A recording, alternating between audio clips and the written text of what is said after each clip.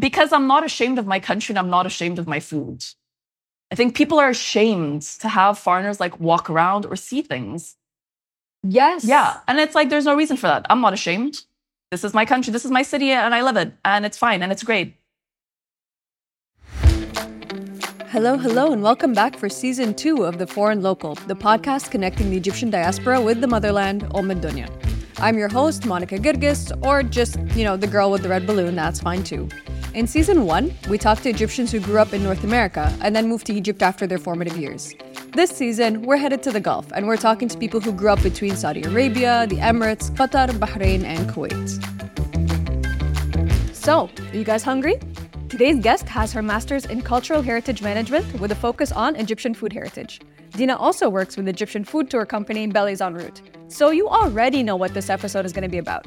But not before we dive into Dina's transition from life in Saudi to life in Bahrain to navigating where and how she fits into the day-to-day poetic chaos of life in Cairo. When did you come back? You came back for university? I came back for university, yeah. من البحرين. Okay, cool. And how long has that been? That's been, so I'm turning 30 this December, so It's been almost 15 years. Wow. Yeah. Okay. So you've lived almost literally half your life. Yeah, half of my life barra, and the equivalent amount. I was just thinking, I was like, wow, what a great time to reflect on like my cultural identity right now. 15 years barra في الخليج and 15 years في مصر. Wow. Yeah. Okay, that's a lot to process عامة. Like it's 15 whole years. Are you here or there or a little bit of everywhere? No, I'm here. My parents moved back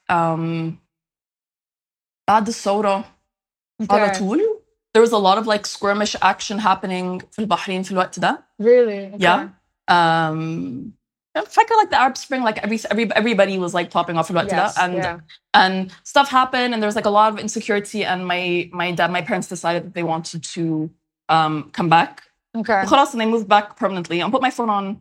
Go for it, yeah. On sleep so that I don't get any notifications.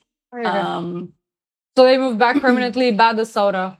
And you were here alone for the first couple of years? So it wasn't, in my mind, it felt like a couple of years, but the reality of the timeline is I moved, I moved back summer of 2010. Oh, okay. Spent the summer here, started in the fall. Okay. Did the first semester. Yeah. Went back to Bahrain for a winter holiday. Okay. Came back, and my grandma picked me up from the airport. She's like, oh, Dina, in a few days, people are saying there are going to be some protests. بس يعني تمام. And there's just some action happening that's going to start on the 25th. بس يعني cool. Okay. تمام. I was with my grandparents. And then shit blew up, which was really exciting. My grandma's place was في العجوزة, quite close to Medina Tahrir. We got to experience a little bit of that action, which was fun. Oh, wow. Okay. And terrifying. But looking back, it was fun. Hindsight gives you a very different perspective. And then very soon after Soda, my parents, before the summertime, they had moved back. Oh. Yeah, so I really only spent like one semester and a half with my grandparents, and then my parents moved back, and I'm like, see ya. I moved in with my parents. Did they move back because خايفين عليكي عن ثورة مش عارفة ايه, or just because of القلق اللي كان بيحصل؟ كان في قلق, and I think there's like lots of people losing their jobs, and at the same time my dad like had like some issues and he had to fight, and there was like eventually he left his job and he's like خلاص, it's time to move back. I think at that time people were like quite hopeful. Okay. فيلا نرجع ونشوف. بس I think he's like regretted it ever since. Like I think I think looking back might be like, oh, يا ريتني ما سبت الخليج. Oh, poor Baba. كده. Were you intentional about coming here for university? ولا دي برضو يعني It wasn't really, when I was thinking about this in the car, it wasn't really my choice. Oh, like it was sort of like أختك دخلت. And it wasn't just any university, it was AUC. أختك دخلت AUC. All of my cooler, older cousins دخلت AUC. AUC is like where it's at. Okay. Very cool. And so it was just like, fill out this thing, do your application, and then let's go. And also, maybe what was a little bit interesting is that I دخلت جامعة عندي 16 سنة. So I left school earlier than the rest of my friends. Okay. And they did that whole like university application بعديها بسنتين. Okay. And كلهم راحوا برا. كلهم راحوا like US, Canada, Europe. Okay. ما فيش حد منهم دخل جامعة in the Middle East at all. And so I look back, I'm like the only person in like my entire year group that decided to like come to the Middle East. Everybody else was abroad. And so I look back, I'm like, maybe if I had stayed a couple more years, I would have had the chance. I don't know. But my parents were pretty much like, this is where you're going to go. And I think at the time I didn't really. You were young. I was young. I was very young. That's super young to be making those decisions. Absolutely. Yeah. And also, like, I recently got diagnosed with ADHD. And so this concept of like understanding large pictures, like a large, like an overview on a large scale is very hard for me to do. And I don't think I understood what that meant. The big picture implication. Like, what does that mean? What does that mean ان احنا لازم نبقى عارفين احنا عايزين ندرس ايه? What does it mean ان في مدارس بتدرس ده احسن من ده? Okay. يعني it was sort of like just doing, I'm like, okay. Honestly, even without the ADHD, it's a very difficult thing to grasp as someone of that age. So I can't even imagine how much more so when... Like, totally clueless. Like, I was completely clueless. Oh, honey. Yeah. I was completely clueless. And I was just like, okay, cool. Like, fine. Seems cool. My sister did it. And she's cool. So, yalla bina ngarrab. Did your sister also grow up in Saudi and Bahrain and then moved here for university? Same story? But Layla, my sister's 5 years older than me. She was born in the US. So she was in the US for a few years. And then they moved back here and they were pregnant with me. And then my dad couldn't find a job here. And so like, Khalid, the land of jobs. La, backtrack. Your family has a very interesting history of like, we're hopping around a little bit of everywhere. Hopping around a little bit. So walk me through it. They were in the States first. They were in the States. My dad was doing his PhD in the States. Ah, okay. And he had married my mom around that time. She was here. They'd met here and he was doing his PhD there. Okay. And they had my sister while my mom was studying there, and my dad was finishing his stuff off as well. Okay. And then خلصوا دراسة وكده ورجعوا. And I think it wasn't like they couldn't, I don't know. It just wasn't working. It wasn't working. Egypt wasn't working. Yeah, and so they went to, and by that point, like I was born here, and very soon after I was born, we went to Saudi. You went to Saudi, and you were in Saudi until when? Until I'm really bad with numbers. I remember I turned 8. Right when we moved to Bahrain. So okay, you were there for give or take 7-8 years. بالضبط. Okay. Okay. And then Bahrain until you were 15. Till I was 16, yeah. 16. Okay. What's the difference between Saudi and Bahrain? Okay, so I have to disclose my bias or my ignorance rather. I have no shit about the Gulf. Okay. Absolutely nothing. I am pure North America, Canada. Like this is the world that I know. I don't speak Gulf. Okay. So you're going to have to speak Gulf on my behalf. And assume an obscene amount of ignorance on my part. That's fine. Also, that's fine. That's okay. I think living in the Gulf you're in bubbles. Like might be living in a bubble here. It's the same. Okay. I think people think because you live in the Gulf, it's like an Arab country. فتمام كل حد بيتكلم عربي. Yeah. حدش بيتكلم عربي. Really? Like you go to restaurants, you go to malls. There's nobody Arab working there. Really? There's nobody Arab working there. And this was back when I was a kid. So we're talking like early mid-90s-ish. Oh, yeah. 90s, early millennium كمان. Okay. Saudi was different because Saudi was, right? Saudi back then isn't what Saudi is now. We were living in a compound. Okay. And so can Fia get up in the compound? And there were lots of Egyptians. And so we were pretty much in the compound. And if we wanted to go anywhere, there's like the drivers تبع compound that you get in their car and they'll take you to the mall. They'll take you to school. They'll take you, but like moms don't drive. Dads go to work for الشركة تبع compound. Okay. You're in this place. And plus you don't really want to leave. Like what's happening outside? Really nothing. There's the mall. Okay. There's the mall. مش حاجة تانية. Okay. مش حاجة تانية. At all? At all. What did Saudi look like as a landscape? So we know that there were malls. I don't know. You asked me this. I don't know. I have no idea. You were too young. I don't know. I know I can tell you about the compound that I lived in, which was enormous and was lovely. We had a great clubhouse. It was Gamma Kullina, all the residents on a Friday lunch, the clubhouse. And their chef was like this great Nubian guy that my dad used to love. He used to make us like ملوخية وحاجات لذيذة جدا. Oh, you had a Nubian chef in your compound in Saudi. In the clubhouse. Yeah. And he would cook for like everybody. And it was great. Sounds like you had a lot of Egyptians. A lot of Egyptians.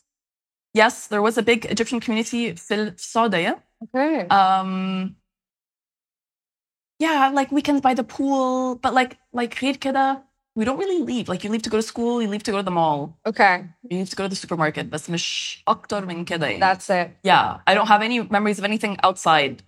Oh, wow. Okay. Yeah. Was school برضو people from the compound or from, at the very least, compound culture, for lack of better terms? Any Okay. foreigners, any expats live in compounds. Okay. You don't live like in the city, or you don't live, yeah. Okay. Because you require certain freedoms that they themselves don't have. Yes. So عندنا piscine, نقدر ننزل كل weekend. Okay. مش لازم تلبسي الحجاب، مامتي مش محجبة. You can be freely moving around the compound as Really? you please. Yeah. Okay. Inside the compound, you're free to do whatever you want. Wow. And outside, that's when the rules start.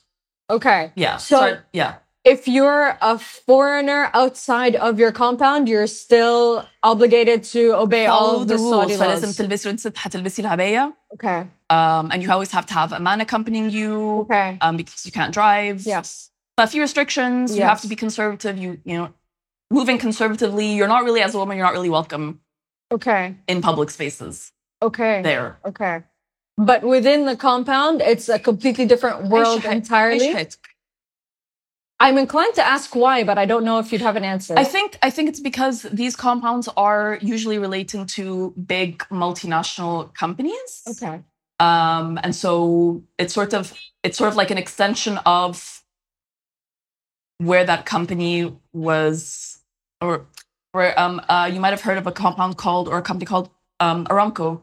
Okay, yes. Yeah, and so that's a really big, I think, American company, and so the compound they have is for Americans. Okay. And so the people that work for Aramco, أجانب عايشين في الحتة دي, they want to feel comfortable, and so it's an extension of like American culture, American government, American embassy, American. That's so interesting. Yeah, so it's very different. Like I remember I had a few friends in Aramco, and we used to go, and they had like a cinema, they had like a mini cinema there, and they had like, it was fancy. Ooh. Yeah, my compound was a little bit smaller, but it was good. It was good, not as good as theirs, but it was still good. This does not sound too different from compound culture in Cairo. Yeah. All of it. Yeah. Wow. It wasn't a huge, like, obviously I remember much more about Bahrain because I was older. Yeah. And so I was socializing, I was going out, and Bahrain's much more open, much more welcoming of. Really? Yeah. Okay, so walk me through the differences in culture between Saudi and Bahrain. Bahrainis are conservative in themselves, but they're welcoming of other people living there. Ooh. So yes, I live in a compound, but I live in a small compound that had 20 houses. Okay. And the rules inside the compound are the same as the rules outside the compound. Do you know? Like, it's more Saudi, very hostile. My mom could drive in Bahrain. My mom could come and go as she pleased. We can go hiking. We can go out to Sahara ونتبسط. Saudi ما كانش فيه this sort of welcoming behavior. Okay. Bahrainis also really like Egyptians. Really? Yeah. So I think this is one of the first Gulf countries where I hear they really like Egyptians. They really do like Egyptians. Because all the Saudi experiences I've heard are, oh my God, they hate Egyptians. Oh my God, they think Egyptians are kaza. Oh my God, the stereotype is X, Y, and Z. So this is one of the first times where I've heard, no, they really like that. Yeah, my experiences with Bahraini people has always been pleasant. My dad also really, really likes them. I think, I don't know why. I'm not sure why they like us, but they do. They're always friendly towards us. Every time it's Ibn Ayhad, you put on their like Egyptian accent, their best Egyptian accent, they try to like do a little thing. Friendly, warm, open. Of course, they're conservative. But they allow for other people in the same space to do what they need to do or what they want to do. Yeah, it's a really, really, really lovely place. And sounds healthy. It was really lovely. Like, I always call it, like, if you've been to Dubai, it's sort of like a smaller, chiller version of Dubai. Okay. Dubai is like really hardcore, like everything on intense, steroids. Like everything's really intense. Yeah. Bahrain, at least when I was back, they want to do Dubai, but they're not quite getting there, which is really nice. Okay. Which is really nice. The equivalent of like the small town trying to be a big city. بالضبط. Okay. بس خليج فلسه في فلوس كل حاجة top notch, quality service, everything's amazing, food's amazing, service is amazing, everything دلع جدا. Okay. But like when we moved to Bahrain, there was one mall. In Bahrain. Oh. In Bahrain. Bahrain is like a tiny, tiny island. It's a tiny island. We used to go on holiday weekends. So where we're living in Saudi was so close to Bahrain that there's a kubri ma binhum. We used to go on the weekends. Okay. Go spend the weekend there because it's funner than Saudi because there's nothing to do in Saudi. Okay. We go spend the weekend, go stay at a hotel and like go swimming, enjoy the beach, and then we'd come back end of the weekend. Oh, cool. And then so when my dad was like, we're moving to Bahrain, I'm like, yes, we're moving to our holiday spot. It's gonna be awesome. Oh my God, that sounds amazing. Yeah, it was great. It was great. Of course, the reality was obviously not just like beach and swimming every day, but I was gonna say little 8-year-old Dina is stoked right now, but then like 12-year-old Dina is like, oh. Yeah, I still have to go to school. Like I still have to like do my homework. But very pleasant, very sweet area. Loved it. Like I have very fond memories of Bahrain. It was a lovely place. That's awesome. Like what? What? Because fond is such a beautiful word. And I feel like not a lot of people who came out of the Gulf have expressed fond memories. Really? I think there was maybe like one. Why? I found that it really depends on the country. It depends on where you're coming in from. Okay. And some spaces don't allow people to have rich childhood experiences that allow for that level of fondness. Because, so, بالنسبة لي, take you for example, I feel like you wouldn't express fondness towards Saudi as you would Bahrain. Yeah. And I think that's the chasm. I think also it's a little bit more complicated because it's not everybody lived in a compound. Right? Yeah. I was lucky enough to have parents that could afford to live in a compound, but I knew people who didn't live in compounds. Okay. And their experience of that was very different. My family was also very quite reserved in احنا ما ندمجوش قوي مع البحر. يعني I have like some Egyptian friends that were with me in school who كانوا لما بيروحوا يصلوا صلاة الجمعة يلبسوا الثوب البحريني. Okay.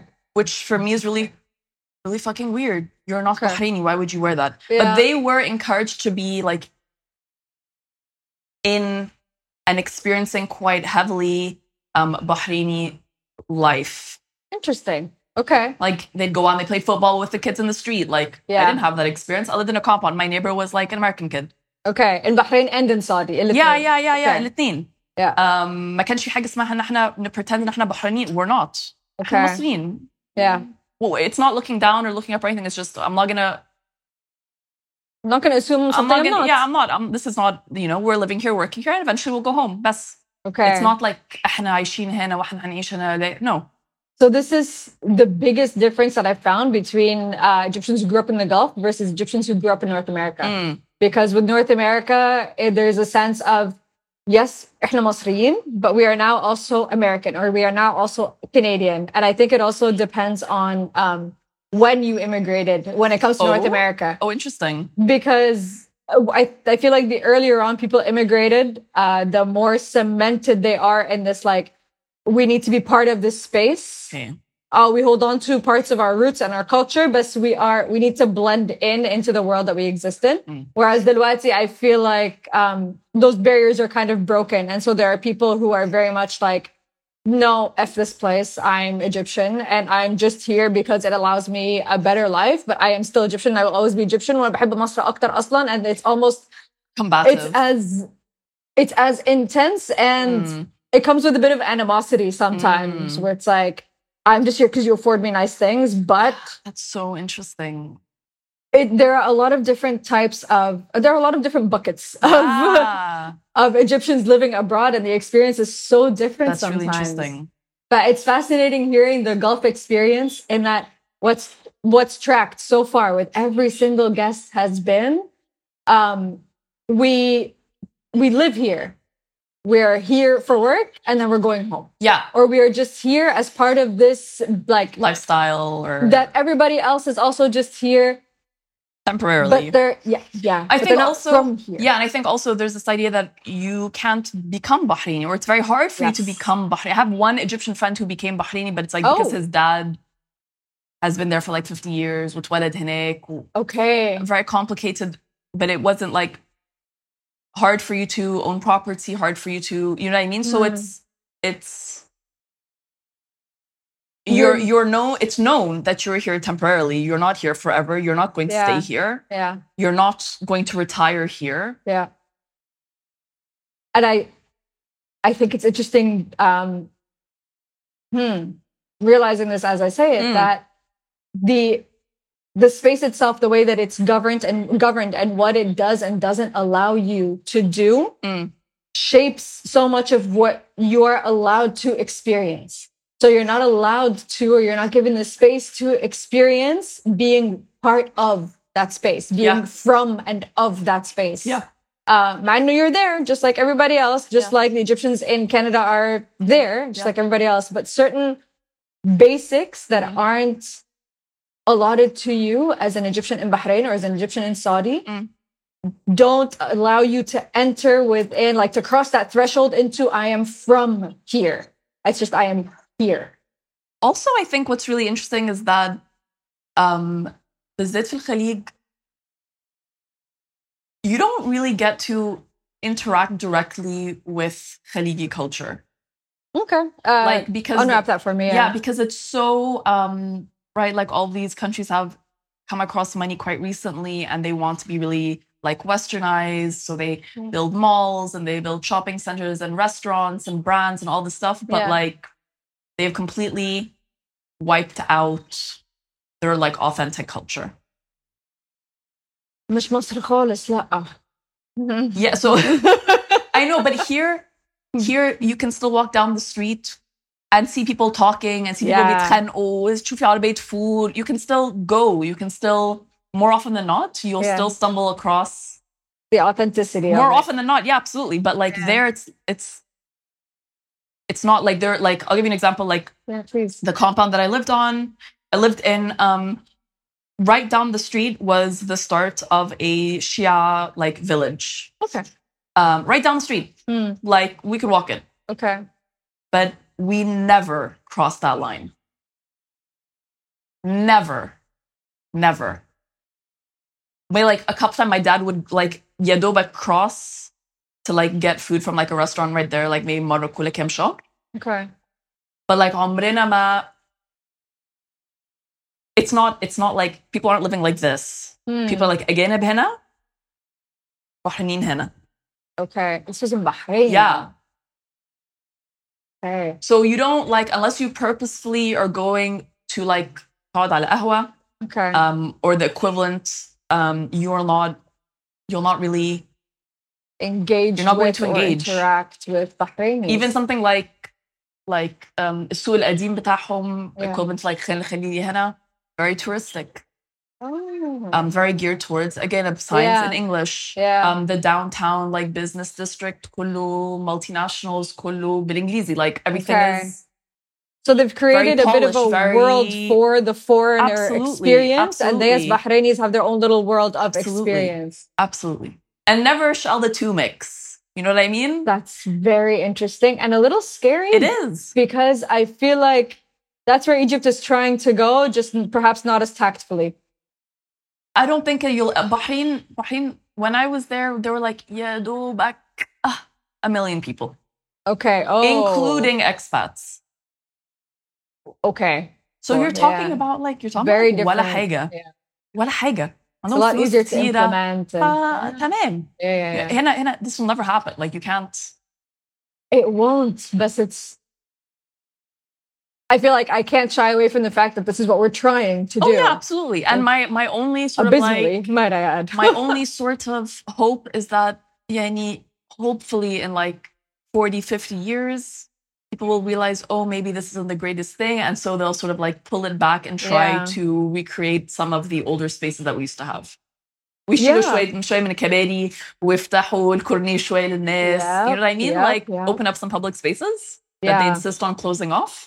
I feel like public spaces are among the only places where you have cross-cultural access. So something like parks or something like Al-Azhar Park مثلا, or the metro, or تمشي Corniche, very public open access spaces. And it's interesting because when I got here, and I guess kind of till now, I'm I want to have access to some of these open access spaces. I want to go out with Nina and like have a little picnic, and I don't want to have to be in a compound to do it. Yeah. I want to go do that في أول الشارع هنا. And that's, أيوة. بس it is and isn't welcoming at the same time. Oh, it absolutely is not welcoming. Especially you as a woman. Especially you as a woman, you're absolutely not welcome here. I 100% don't feel like it comes from me as a woman. I didn't feel like that was the dividing line. Okay. I think I always like one of the biggest hurdles that I find in being in public spaces is just I'm a woman. Like honestly. Okay. Sometimes like with the sort of work that I've been in the last few years, you sort of have to ignore that and you just have to move forward. Okay. Can you tell us a little bit about what that work looks like? What do you do? Yeah. So I'm currently a content creator for Bellies en Route, which is a food tour company. And so I try to create engaging content, but for tourists, so I'm sort of packaging Egyptian food in a way that tourists can take a look at and appreciate and consume and understand what I'm saying, because you have to be very careful about how you talk about Egyptian food to people that don't know anything about Egyptian food. So you have to speak a very different language. Yeah, you have to really translate these traditions and feelings and emotions that we have in a way that they can understand as well. That's beautifully put. Yeah, it's quite exciting. بقالي كام سنة working in this field. Did my master's in like cultural heritage management with a focus on Egyptian food heritage. What? Yeah, it's really exciting. What? It's very cool. That's so cool. It's very cool. It's a lot though.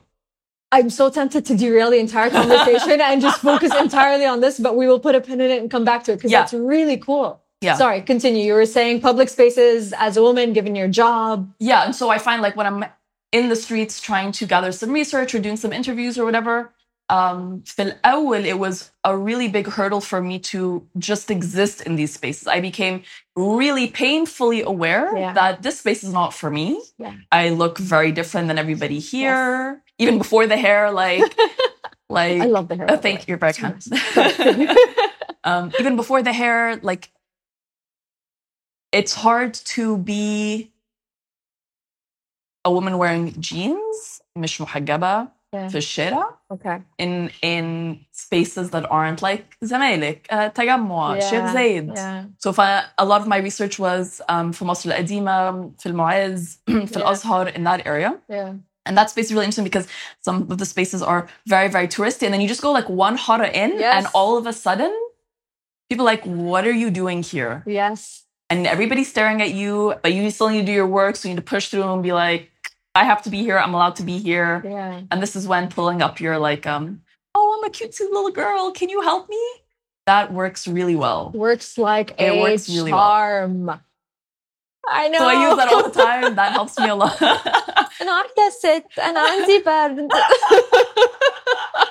It works like a charm. It's great. It works better than putting on the aggressive face. I feel like a lot of people try to like aggressive their way through it. I belong here. I need to be here. It doesn't work.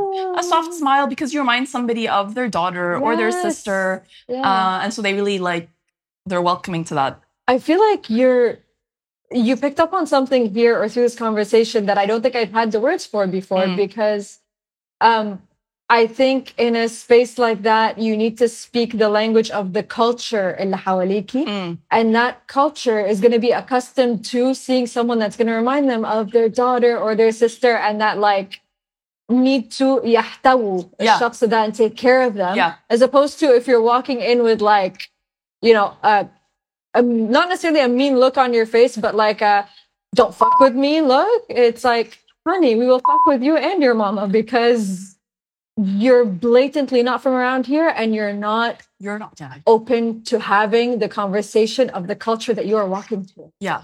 And you're not from around here is a really big thing. It really is. You can't just go anywhere and ask people questions and talk to people and pull it on camera. Absolutely not. No. Absolutely not. So that's a really big thing. So if you're entering somebody's area, you'd be really nice, you'd be really sweet. Yes. وأنا مين وبعمل إيه وممكن تساعدني وأنا بحاول أعمل كذا.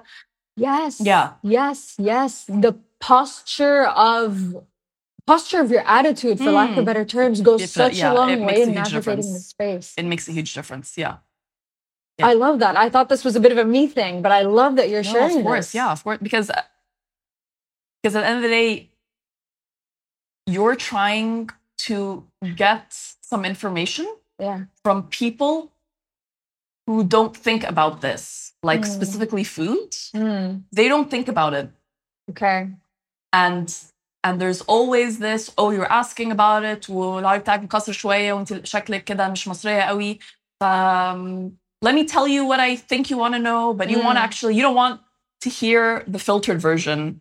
You want what's actually happening. But it's very difficult for you to get that out of them. As you know, as an interviewer, انك توصلي للمعلومة اللي انت عايز توصلي لها, it's extremely it's a thing. It's a big thing. It's a relational thing because I feel like in your context, you have a couple of minutes within a quick exchange to develop, to, I guess, lead with a vulnerability that begets a vulnerability in the other person and almost create instant relationship with them that allows them to allow you in. Absolutely. That is so difficult. You try your best. And you fail most of the time. Really? But you get there, like, eventually. It's sort of definitely like what I noticed from us. It's you need to show your consistency. You need to be consistently there. So when I was working on my thesis, and I was like mapping out all the restaurants في المعز, and like a bit of Al-Azhar. People saw me there every other day for like 4 months straight. That's okay. So they know me. They know me. خلاص. Make your face familiar. عارفيني. فتمام. فخلاص. فيقول لي روحي لكذا. كلمي مع كذا. And he's like, شفتك هنا الأسبوع اللي فات. تمام.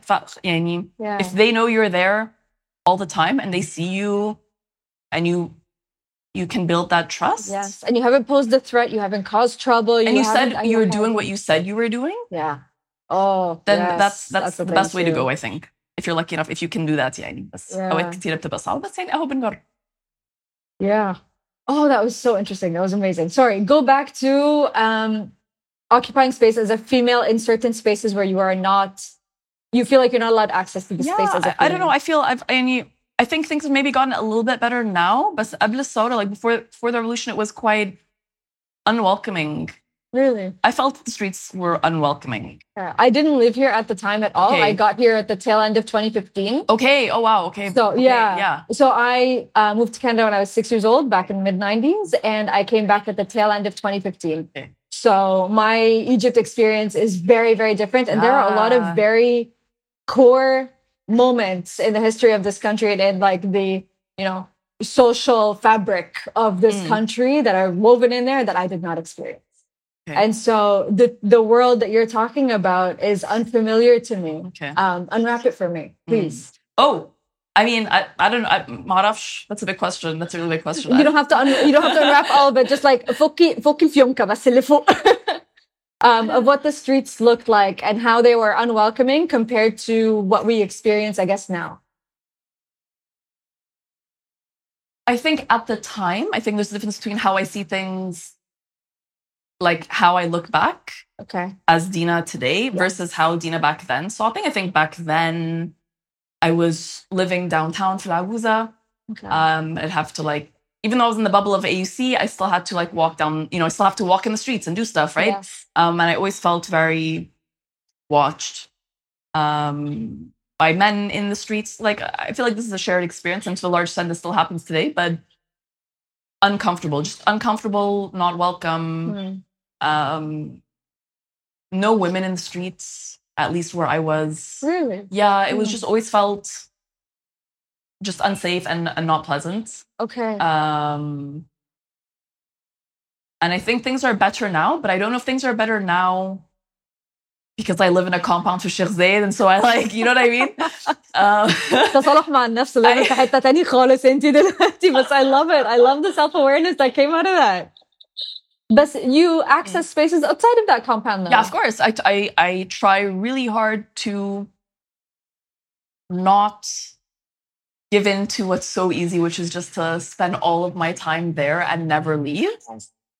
I think that's so important. I see so many kids in the compound عندنا who go to some of the most expensive schools from us, and they just cross the street and they go get a Starbucks and they just drive around their golf carts around the compound. There's cool kids and it's And I'm sort of at an age where like I'm thinking of having kids. And so this idea of like, how do I want to raise? I think this is a really interesting question. Like, how do you want to raise your kids? Yes. In this community or in the society that we're currently in, where I currently live, where it's so normal for kids to be driving their like golf carts and blasting music and just like drinking their Starbucks, like tossing it over their shoulder, like littering.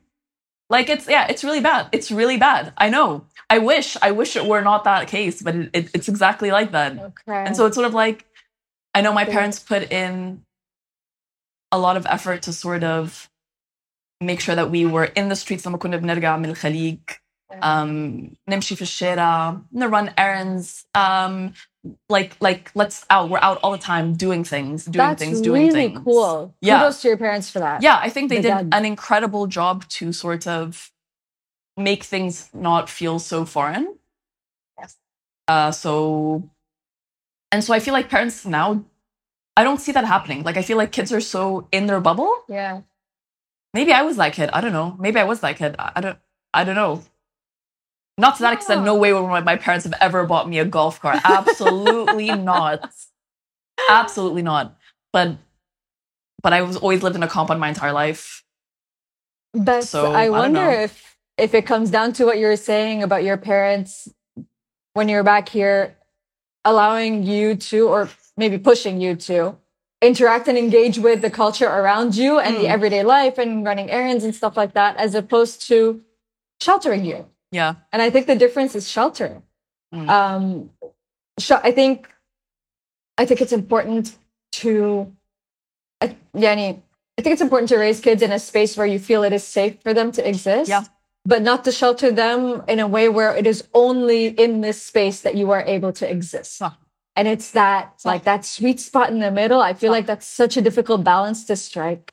Yeah. And I remember coming back this one year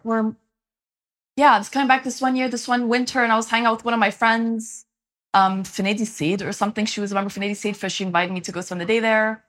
And we wanted to like order something or get something, I can't remember. And وهي كانت مكسوفة جدا إنها like to order food from like the waiter. And I'm like, girl, you live here. Like, what do you mean? Like, أنا مكسوفة because أنا عشت طول حياتي برا, and all the waiters in Bahrain are like Filipino. Okay. Right? Like, there are no Arab waiters, so I'm always going to be ordering in English. I'm always going to be ordering off of like a menu. It's very different than عمو في النادي أنا عايزة كذا. Do you know what I mean? Yes. Hey, can't make sure I get that. I'm like, but you live here. Like, you come to this lady all the time. What do you mean? And that was like a really interesting moment. So I had to order that day. It was an interesting, because my mom used to really force I'm not going to get you this. If you want it, you have to go up to him and ask him. Nice. You want to go get that candy? Here's the money. Go get it. You don't want to go get it? You're not going to have it. So go get it. Or don't go get it. Up to you. It's, Yeah. Dude, Mama did well. Mama did really well. That's incredibly... Yeah. No, she did a really good job, I think. I think she did a really good job for Hittati, absolutely. Yeah. Did that make it easier for you to integrate when you moved back here? I think moving back here wasn't that hard because I was still in AUC. Like, at the end of the extent of my moving was I walk down the street, I get on the bus, get off the bus for Gama. Okay. Come in. Okay. Get on the bus, get back home. If I'm going to go out, I'll go to like Stamelik. Like that's like the extent of my street experiences. No, I still absolutely was still very much in a bubble. And I think when I graduated and I started doing my master's, that's when it really hit me because I had to do a lot of field work. Okay. And that's when nobody's going to hold your hand. You want to do this, you need to go to a place you've never been to before and do your work. Okay. And go speak to people and do questionnaires and take photos and take videos and do interviews and all this stuff that was like, and it caused me I had like I was supposed to do my master's program in 1 year and I ended up doing it in 2 because once I started doing my thesis, like henikt, and I had a bit of like an emotional, like really like 8-month like emotional paralysis. Where I'm like so terrified and so anxious of the fieldwork that I have to do. I don't even know where to start. Was painfully aware of how bad my Arabic was and painfully aware of of how embarrassed I was to speak to people I don't know. Like, if you've ever stood in a place and tried to ask people to like fill out surveys, it's so painful. Yeah. Like, even to this day, it's so painful to do. Yeah. Plus that add that I was young, and add that I was really insecure, and add all these layers of things that just made it really, really hard for me to do. But it was the hardest thing that I did, and as a result, the greatest thing that I like. The sense of pride afterwards that I had done like such extensive field reviews made me feel so incredible, because it was like Mount Everest with baby. It was so impossible for me. It felt so impossible for me to do.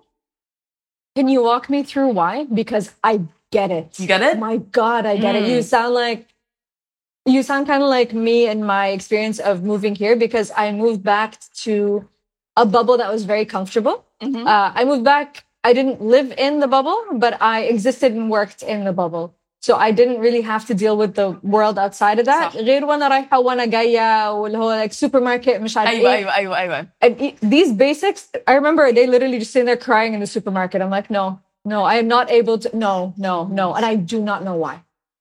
It was just, all of it was suddenly very overwhelming. Yeah. And it's like, but you're literally just walking down the street and going to the supermarket. What's wrong? It was a lot. But outside of those very small things, I was in a very bubble-ish space. Okay. So kind of like your Aguza versus AUC setup. And then go walk down the street. I like walking down the street. I like talking to people. I like engaging with strangers. But there's also I think you put it as painfully aware. Yeah. That's exactly how I would put it. Exactly. Verbatim. I was painfully aware of how foreign it's not even looked. It's looked and carried myself. I think it's not about the look, because we both look really Egyptian. It's not about the look. It's like you're dressed slightly different. Yes. So you're dressed slightly different. You're carrying like reasonable water bottle. Like there's certain definite tells for Egyptians, and انتي مش من هنا. So this was fascinating, because I had a friend kind of break it down for me eventually. I had someone tell me, by the way, it's because you walk down the street smiling. And I know it was the saddest, most hilarious thing in the world. Are you kidding me? But also, oh God. He's like, because you walk down the street with a smile on your face, and that's not common around here. Yeah. And it's not. It's really not. But it's also, so a friend of mine was like, it's not the jeans and the shirt you're wearing. It's that you're wearing those jeans with that shirt in this space. And I'm like, you've got to be effing kidding me. But it's not. Because it's fascinating. This city is absolutely fascinating in that there are so many different tells that people can use to identify if you are from a certain space or not. And that space, like you were saying, in Islamic Cairo, differs from one hara to the next. Good then. It's ridiculous because we do a lot of travel guide work. And so like working on the guides themselves. And so how do you explain to people, like what you're doing, how do you explain to people who don't know the culture and the landscape, the fact that every street has its own culture. Every street has its own day-to-day unspoken language of being. Yeah. And your tell is something as simple as, like you said, your water bottle. Yeah. That's a tell. That's a very quick tell that allows people to put you in a very particular box very quickly. So we both look Egyptian. Good. But we carry ourselves in a foreign way. Yeah. So I feel like that confuses people, because it's like, even on the metro or in public, you're Egyptian and I'm going to hold you by Egyptian standards. But I am foreign as all fuck, sir. Yeah. There's a tension. There's a tension in all of it. But I feel like sometimes, you can correct me, I would love to know your experience, because I don't take the metro. I've never really lived in a place where I could take the metro. Okay. Okay. So I don't know what that is really like, but I feel like people can tell you might be Egyptian, but there's something foreign about you. But there is sort of like, they hold space for that. Like, I'll give you an example. Like, I would never, my mom always, when you go to certain places, you dress a certain way. I'm not going to go to مصر القديمة لابسة like skinny jeans. I'm not going to do it, right? Like, تغطي نفسك وتلبسي حاجة واسعة. يعني don't like attract more attention to yourself than you need. Yes. Even though, eyes are always on you anyway, but, besides the point. Yeah. And I'm always shocked when I see women, and there's always like one woman that decides it's cool بالنسبة لها, and it's amazing. I'm so impressed, and it's cool بالنسبة لها إنها تنزل like Islamic Cairo or any of these like old Cairo places in like black leggings. Okay. And a t-shirt. I have been that woman. And like cut and tattoos and like blonde hair, and let's go. Okay. And for me, I'm like, oh my god. But she does absolutely fine. Like nobody treats her any differently. People treat her fine. She's still fine. Like things are still fine. Nobody says anything. Yes. She'll get some more looks, but nobody treats her any differently. But that's it. That's the extent of it. You're absolutely right. And I feel like I'm very similar in that I know that مثلا to go to Islamic Cairo, بصي أنا الخط الأحمر عندي is the leggings because they're effing comfortable. Bas. Okay. But we will throw a potato sack on top of the leggings to kind of take away from the leggings so that there's a mixture of comfort, but not, you don't want to grab too much attention in the space that's unnecessary. صح. And I feel like we've been, for lack of better terms, conditioned to operate this way. Yeah. Because I feel like it's because we're not expected to be foreign here. We're expected to be locals. Yeah, I definitely catch myself all the time trying to make myself like as Egyptian as possible. And it's like, you don't need to do that. You can just be yourself. But it's so easy to just pretend.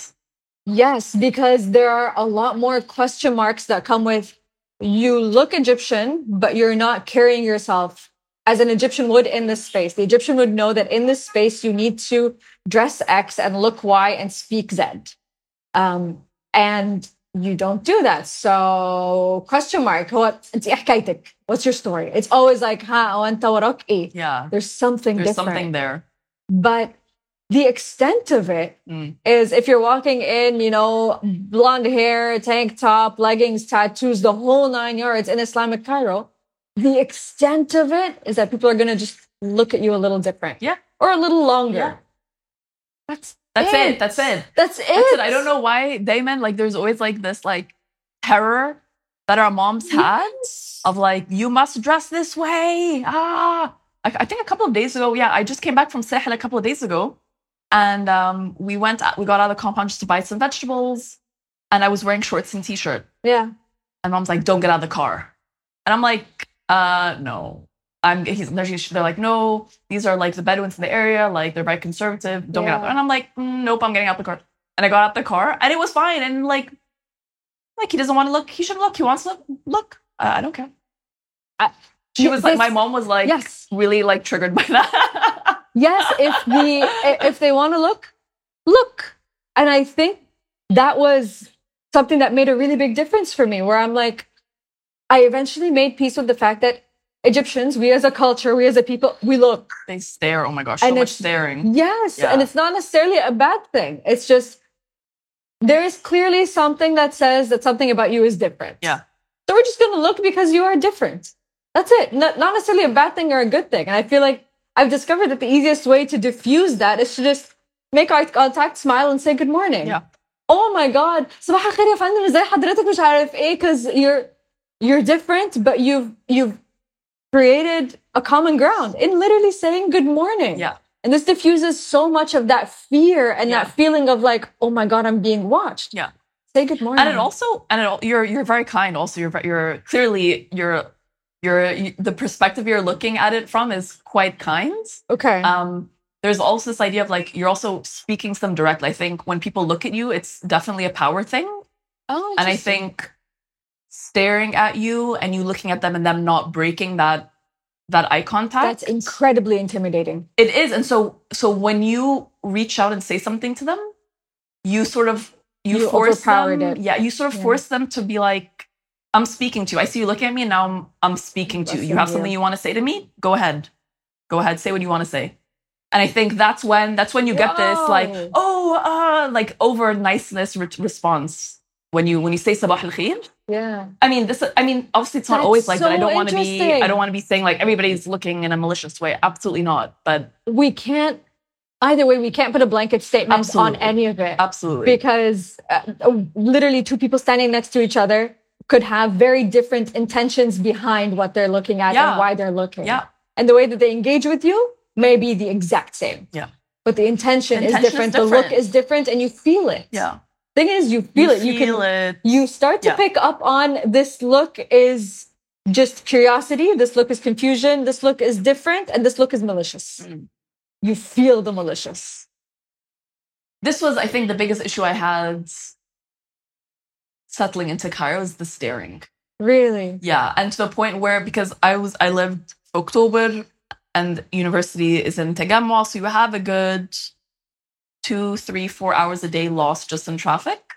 Oof. And what that means when you're on a bus is that people stare at you on the bus. If I'm sitting we're on these big coaster buses with a little curtain. Oh, okay, yeah. And so you pull a curtain back just so I'm not sitting like in a cube, right? So I can see what's happening. Yeah. And people would just like sit and stare, and it used to make me so anxious until I have like a philosophy minor, so I started reading about like the power of like looking and like how that is like an extension of controlling and all this stuff. And so I started like staring back at people. So I just have like staring contests. These are people for shara, just like, people in the bus, like we're stuck. In the bus. Yeah, no, like in the bus that's next. Okay, in the bus next. I'm in a bus and he's in the bus. Okay, but we're both stuck at Dairy for like an hour. Okay. So he's just staring at me, and so I'll just stare back. And but it was so draining. Yes. So I had to stop doing it because it was just exhausting. Yes. Oh my God, yes. Because I was going to say, can we address how difficult it is to hold that stare for you? Yeah. It's so difficult. And also, it consumes so much of you. I get really angry as well because it's like sometimes they'll escalate because from a bikhin, and so they'll stare and they'll do like a they'll try like a little rabbit nose. Sort of like like that sort of thing. The equivalent of like the eyebrow raise. So it's sort of like my response. I would love to just be able to lean over and smack you, but like I'm not gonna get in a fist fight with everybody who looks at me. So like, how do you pick your battles? Yeah, and so I just do it back to them, or I'd have like this complete look of disgust, like, and I just stare for like. But it's too much. It's too much. This was back in my angry youth, but we're over that now. That's amazing. Because I feel like a lot of people get trapped in that space, and it really, all it does is it takes away from your ability to experience peace and joy in a space. Yeah, absolutely. It unfortunately won't affect the outside world as much as you think it will. No, it absolutely doesn't. It absolutely doesn't. And this is something that like every year I deal with, because I was raised to be very aware of how people look at you. Okay. And so there's always sort of like this idea of like cover yourself, or even though not in a religious sense, but just in us that people don't see something. Social modesty. Yeah, social modesty, exactly. And so now as an adult, I think a lot about how I want to live or how I want to exist in a space, how I want to model being a woman to any future kids that I might have. There's always this idea of like, because I always see like older ladies at the beach, like these older cool grandmas and wearing like bikinis and they're smoking cigarettes and their nails are red and they're just like, white hair and they're amazing. And I always go to my mom like, oh my gosh, Ahmed, they're so cool. I wanted to be like that. And Ahmed honestly cuts to the chase. He's like, you're not even like that now. Like, why would you be like that then?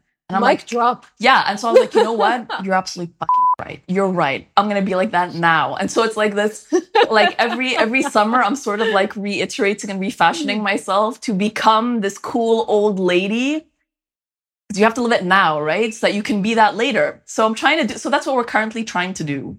I think I love you. That was amazing. That's amazing. We're trying. So the hair, right? The hair is happening. Like we're trying to get there.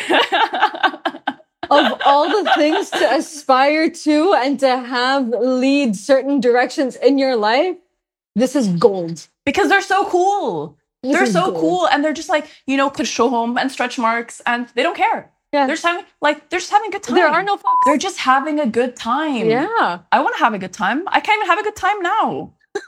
I want to have a good time because I'm like, kirshi.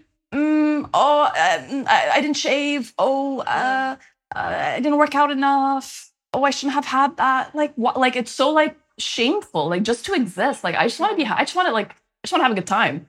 Is this a Sahel thing or a Dina in Sahel thing or a Cairo thing? Or what? Or a Cairo thing? It's. I think Sahel more because I get to dress more freely. Like here, I can't walk down the street wearing shorts. Like I wouldn't do that. That's bananas. I wouldn't put myself in that situation. But I think Sahel because there's more freedom to be around people who are more like me. It's a more liberal space. Yeah. But definitely it's something that I'm trying to integrate into like every aspect of my life. Okay. Where like there was a lot of this idea of when you get married, your house has to look like kaza and you have to be this kind of wife and you have to host people in this certain way. And it's sort of like slowly breaking down these rules, figuring out what I'd like to do and setting up my life to reflect that. Yeah. Who is Dina in this space? Yeah, and what does Dina want to do with her life? Like, in 20 years, would you be okay with what's been going on? Like, with how you've been spending your time or no? Or like, so we're trying. It's a daily process, a daily thing we work on. It really is because when you bring in Sahel, you're bringing in a very different culture as well. But it's a culture that feels familiar. And it feels comfortable. So all of this, I'm talking about Sahel al-Tayyib. I'm not talking about Sahel al-Sharir. Can you walk us through this? Okay. Because I didn't grow up with either Sahel al-Tayyib or Sharir because I never used to come back often enough. Girl. How frequently do you come back? So we left in 96. Yeah. We came back 2001. So I'm born in 1990. So I left when I was 6 years old. Came back when I was 11, 2001. Came back. You didn't come for any holidays? Oh, that's different. Immigrated. Oh, boy. Yeah. Very different experience. We immigrated, and the immigrant experience at that time necessitated that we need to like build life. And that was very taxing on my parents, very consuming and really expensive. Of course. No, we were there digging and laying roots. So we left in 96. I was 6, came back 2001. I was 11. Came back 2007. I was 17. 2009. Wow. And after so 9, tough. I know. After 9, there was then 10, 13, 15, and then I moved. Also, your memory is spectacular. I know. Like, you asked me like what year I got married. I'm like, I don't know. Like, no, I think it was in July. Yeah, I'm not sure. Wow, that's amazing. Alhamdulillah, I'm very grateful for it.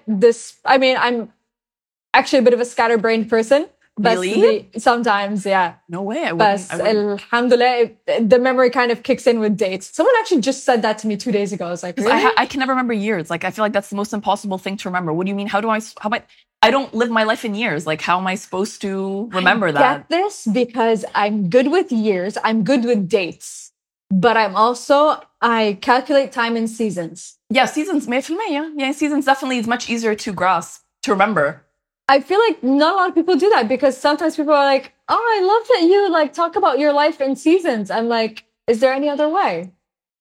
Like, this is what I know. Yeah. Because Ines are like, oh my God, no, years. And then, seasons. I'm like, what do you do if you don't do either one of those? I think seasons are maybe easier for me. So I'll always link it to something else. Yes. Like I know like it was hot. We were at the beach. Okay, summer. Oh, that's not what I mean by seasons. Oh no. I literally to like what like the actual weather. Was I wearing a jacket or not? Okay, but was it cold or was it hot? Oh, okay. No. So I mean seasons of life. Oh. There was a season in my life where I was this person, and there was a season in my life where I carried myself this way.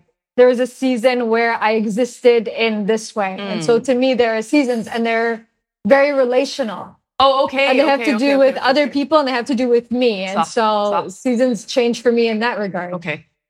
So there was a season of, masalan, from late 2020 until the beginning of this year. That was a season for me. Oh, interesting. Yeah, and it was a season. How far after that season ends do you draw the line and say the season ends, Kaza? That's a very good question. I think it's so very Monica quirk. I appreciate that you refer to yourself in third person sometimes. People get really weirded out by that. I do the same thing, and you're like, "Oh my god, you refer to yourself in third person." I'm like, yes. don't all of y'all. Anyway, so thank you. Since I've moved here, there's been a very consistent and interesting thing is that whenever I go back to Canada for a vacation, I go once a year-ish. The trip to Canada usually ends up signaling a change in season or a transition for me. Interesting. And I noticed this maybe 5 years in.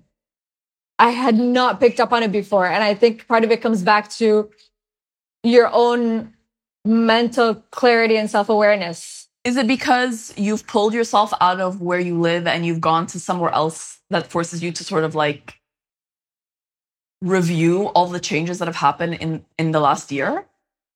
Oh, interesting. I don't think I give myself the time to do that in Canada. I don't give myself the mental space to do that. I know, but I'm sure when you meet up with your friends, you're like, oh, what have you been up to this last year? What's been happening? No? So my relationship with Canada is rocky. Oh. Yeah, and دلوقتي بصي, I love North America. I genuinely do. There are things that I really miss, and they are incredibly trivial. They are painfully trivial. I miss being able to drive comfortably. Okay. I love driving. Okay. I love road tripping. So this is very much a thing. I miss Costco.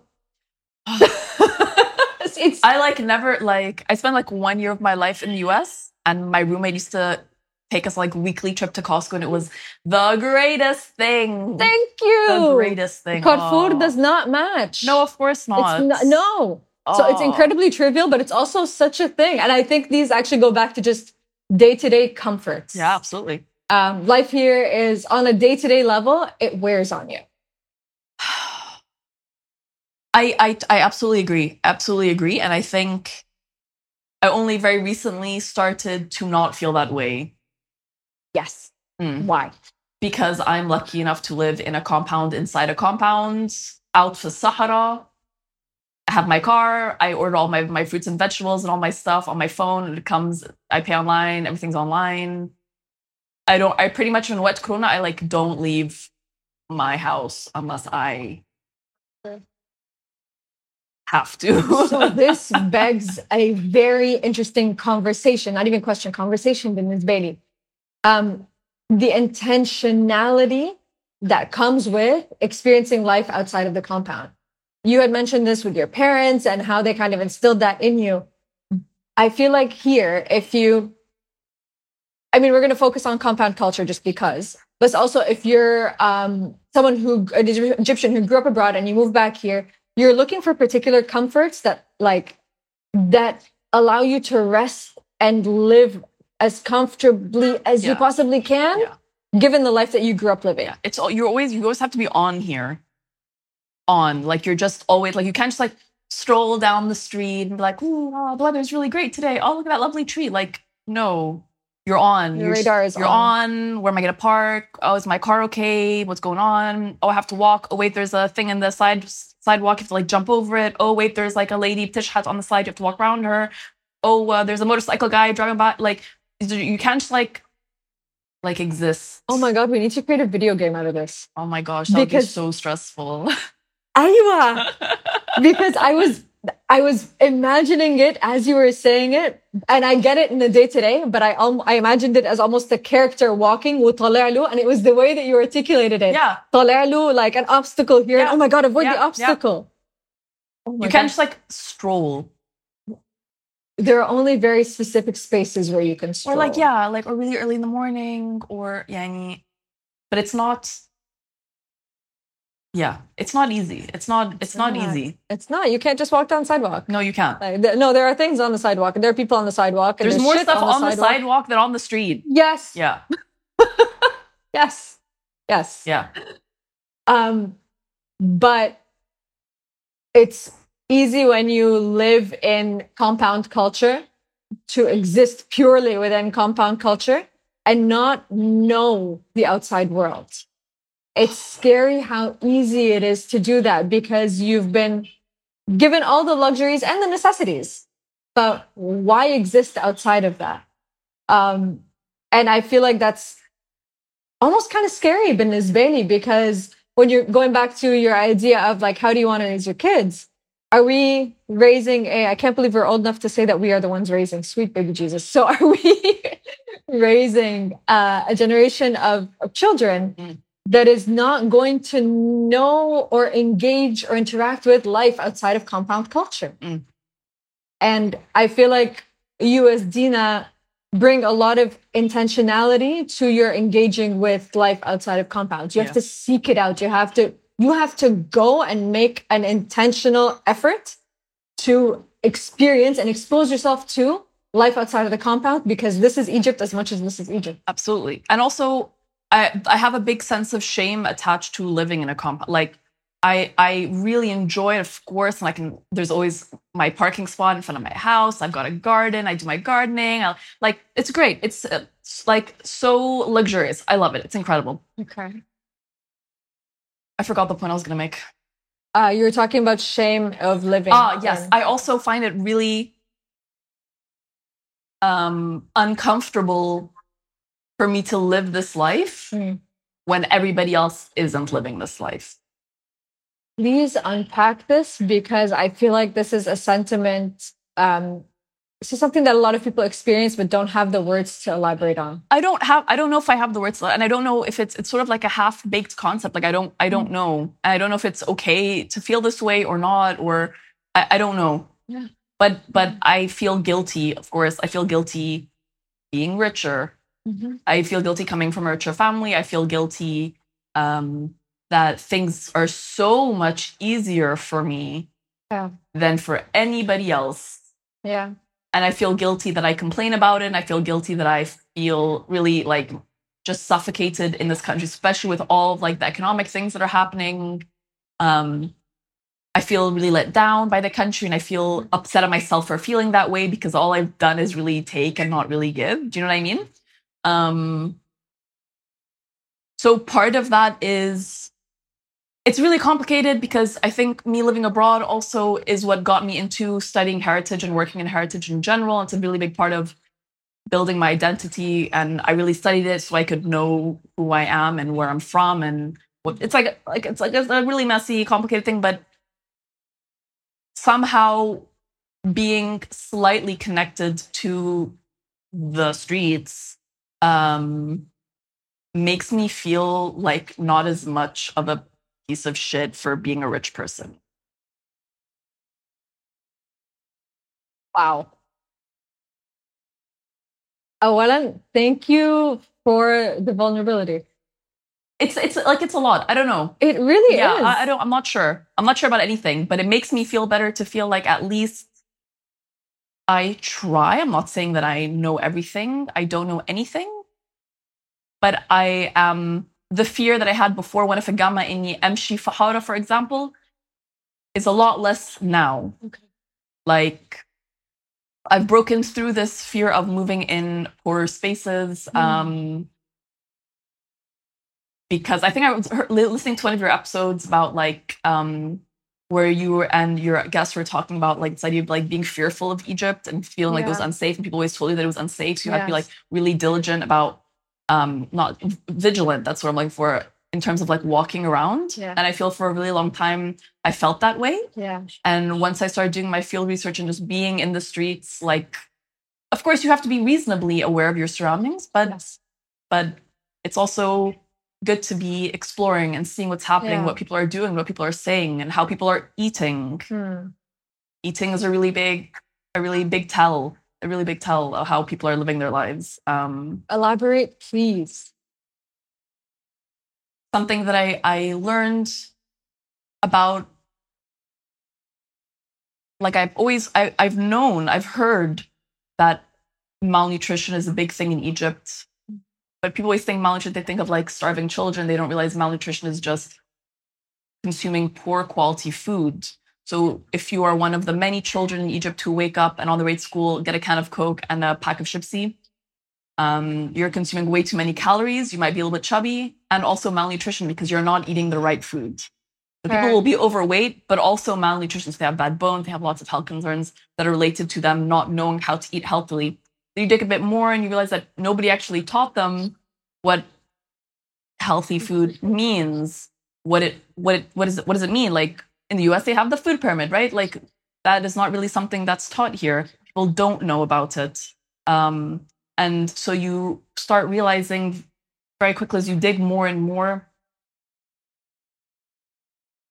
it breaks down a lot of these sort of prejudices that we have about people from lower social classes, because they're just doing the best that they can. And they're such products of the society that we're in, of how the government runs things, how things work. It's not their fault. Like they try their best, but they're just not given the same information that we're given. They do what they can with what they have. And they try their best. They try their best.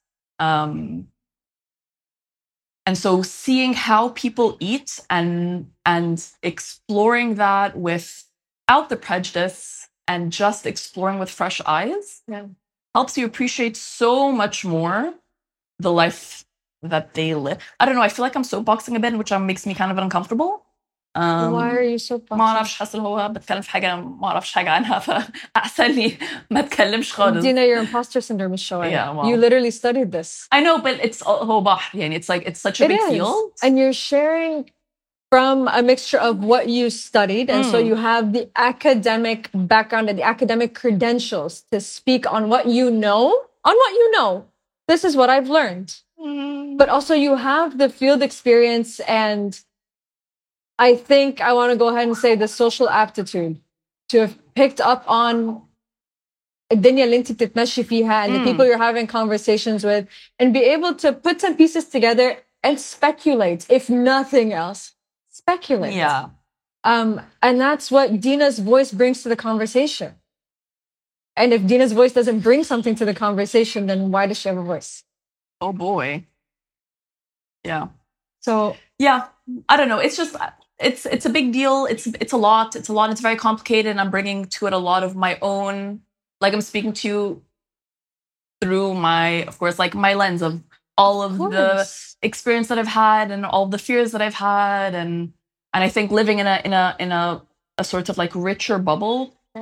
There is a fear of interacting with people from lower social classes. There is a fear of going to visit spaces that are not our own spaces. Yeah. And so trying to break that a little bit by purposely visiting these spaces and exploring and talking to people and building relationships. And also learning about food along the way is a way that makes me feel less bad about being a rich person in Egypt. Yeah. Yeah. This is a lot more common than we think it is. This is a lot of people's experience. And I think it's also the experience of, all the more so, the experience of Egyptians who grew up abroad and moved back with that privilege that comes with having grown up abroad and moved here. Like there's a certain right off the bat privilege. And I think because we experienced life abroad, we are hyper aware of that privilege, perhaps a bit more than people whose day-to-day has been here. And so they've just become accustomed to the differences. They were raised with these differences. And so they're part of the fabric of their life and their existence and their mental dictionary, for lack of better terms. Yeah. But to us, it's blatant. Yeah. It's there and it's in your face. And I think you touched on something that touched on a lot of things that are actually absolutely brilliant. Bless you. But take the bow. No, this is me like verbal diarrhea, you know, like just it all comes out. Dude, take the bow. One of those things is something that I not necessarily am very passionate about because, you know, for lack of better terms, but it's something that I tend to have a lot of conversations about, which is walking into and navigating a space that's different than you without consuming the space and consuming the people. Because where do you draw the line? What does that mean, consuming the space and consuming the people? So, like using them as props for your own gain? Like, is that what you mean? I don't know. That's very interesting. I love the way you put that. Take that and bring that into the context of masalan. You are very aware that you're a rich person in Egypt, living rich bubble life in Egypt.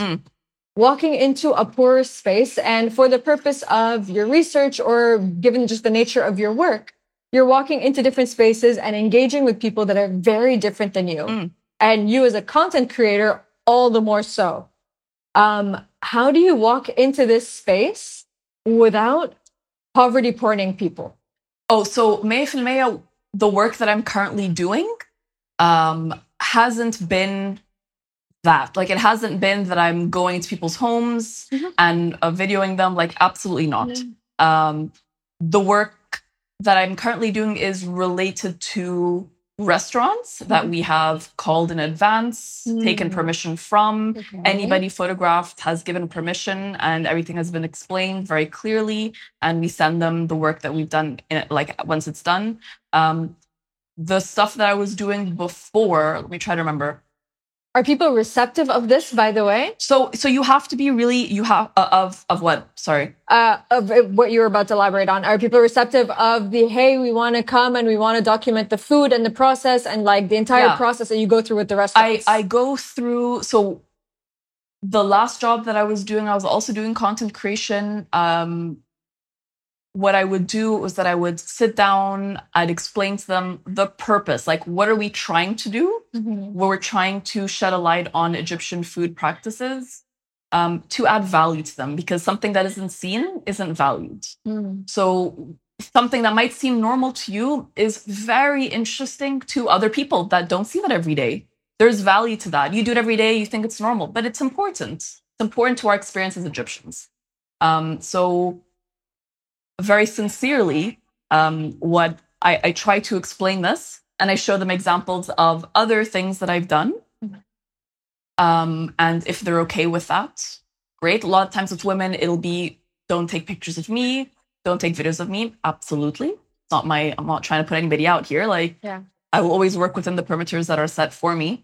And it's always coming from, like, things are always framed for me. Like, what is, for me, like, why do we do this? Because traditional Egyptian food is so perfectly designed for us. Like, it's almost divine. Like, it's a collection of all these incredible foods that grow naturally in our soil, in our climate. So well balanced for the human body. Very heavy on the vegetables and the grains. Not so much on the meat, not so much on the cheeses. This is traditionally not what's currently happening, like in cities now. So ideal. It's so ideal for us. It's so ideal for our health. It's so ideal for, these trending, this is, Mediterranean diets and all this sort of stuff. Like, it's really great. And so what I'm trying to do is, or what I was trying to do with my last job, is looking at food traditions and highlight how they're actually really great. They're great. They're not old or backward or because I feel like sometimes there's this thing, the akl qadim, I prefer to eat something foreign. Why would I eat something Egyptian? Well, no, because it's good for you. It's very nutritious. You're buying from local farmers. You're buying things that are grown in our soil. That's perfect for our environment. We're not getting imported vegetables, for example. It's better for the environment. It's just perfect. It's perfect for us. Perfect for us, for Egyptians who live here in this area. It's perfect. So why would you not? Do you know what I mean? Yeah. So I don't know. Does that answer your question a bit? The way your face lights up when you talk about because it's really exciting. It's so great. Amazing. It's so great. It's so undervalued. Why? Because a lot of Egyptians, because people experience it daily, so they don't think it's anything.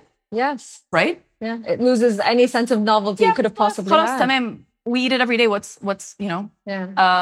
And then also people who are exposed to sort of international cuisines, Western cuisines, automatically value that over their own. Ooh, that is very correct. And I wonder why. Specifically in the eyes of foreigners. So lots of time you'll think about having foreigners, and a lot of people, like if you're having guests over, a lot of people will be like, oh, I'll take them to what I think they would like to eat.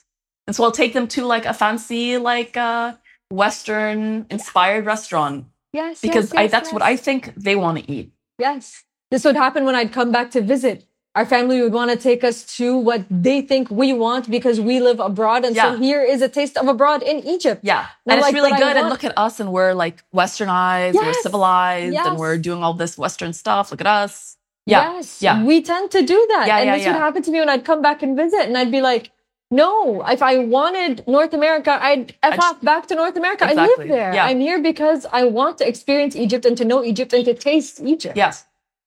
And then even then, they'll take you to restaurants that sort of like butcher the food, or it's sort of like Egyptian food is not restaurant food. Egyptian food is like akl beiti. It's food that your grandma cooks, or it's food that your mom cooks, or it's food that your auntie cooks. Yeah. It's not, let's go to this restaurant and have it, unless it's like kebab or kofta. Street food. Yeah, like hawashi. Yeah, like street bizabt. Yeah. But you're not going to go to a restaurant and have molokhaya. With the accent, please. I sensed you were about to bring out the accent. No, I don't like, you're not, you know what I mean? Like, there are certain foods, you're not going to have mashi, for example. Yeah. You're not going to have mashi kurumb at a restaurant. You're not really going to have that. You'll have it at somebody's house. That's very interesting. You're right. There's a certain social experience that comes with having that like homemade food that's very rare. Like you won't find that in restaurants. You're right. Yeah. I never thought about that. Yeah. And so that also becomes an issue because people, let's say you want to treat somebody who's a foreigner to something, you'll take them to maybe one of these Egyptian restaurants that aren't. So this was a big thing when I tell people I work for Bellies en Route. They're like, oh, so where do you take them? You take them to like Carlos. You take them to gosh, what's that place called? Abu Sid. You take them to, and I'm like, because for them, that's a acceptable presentation of Egyptian foods. It has to look a certain way, and here, I'll do it. It's a whitewashed presentation of Egyptian food. And so actually tell them no, like people will go sit in the street or stand. They won't even sit and just have like a food sandwich from a cart on the side of the street. And they're like, won't they get sick? Like, but won't they? It's not like really, that's why. Why would you show them that? Because I'm not ashamed of my country and I'm not ashamed of my food. I think people are ashamed to have foreigners like walk around or see things. Yes. Yeah. And it's like, there's no reason for that. I'm not ashamed. This is my country. This is my city and I live it. And it's fine. And it's great. I'm not ashamed of having dirty streets. This is the reality. Yeah. And there's also like so much chaos and beauty and incredible magic that happens just by like people love it. People like, especially Fust al Balad in downtown, when you see like a guy on the cycle with like the bread on his head, and he's just like cycling, he's on the phone and he's like holding the bread, and people are like, what's happening? It's poetic chaos. It's incredible. It's incredible. People really like it because it is incredible. It's lovely. But Egyptians feel like so ashamed. They want to like make things new. They want to make things like okay, maybe we shouldn't talk about this, but yes, no, dude, that even carries over to. This is what I was talking about when I was saying how Bahrain has built a foreign Bahrain and a local Bahrain. This is it's exactly this. Yeah. We've created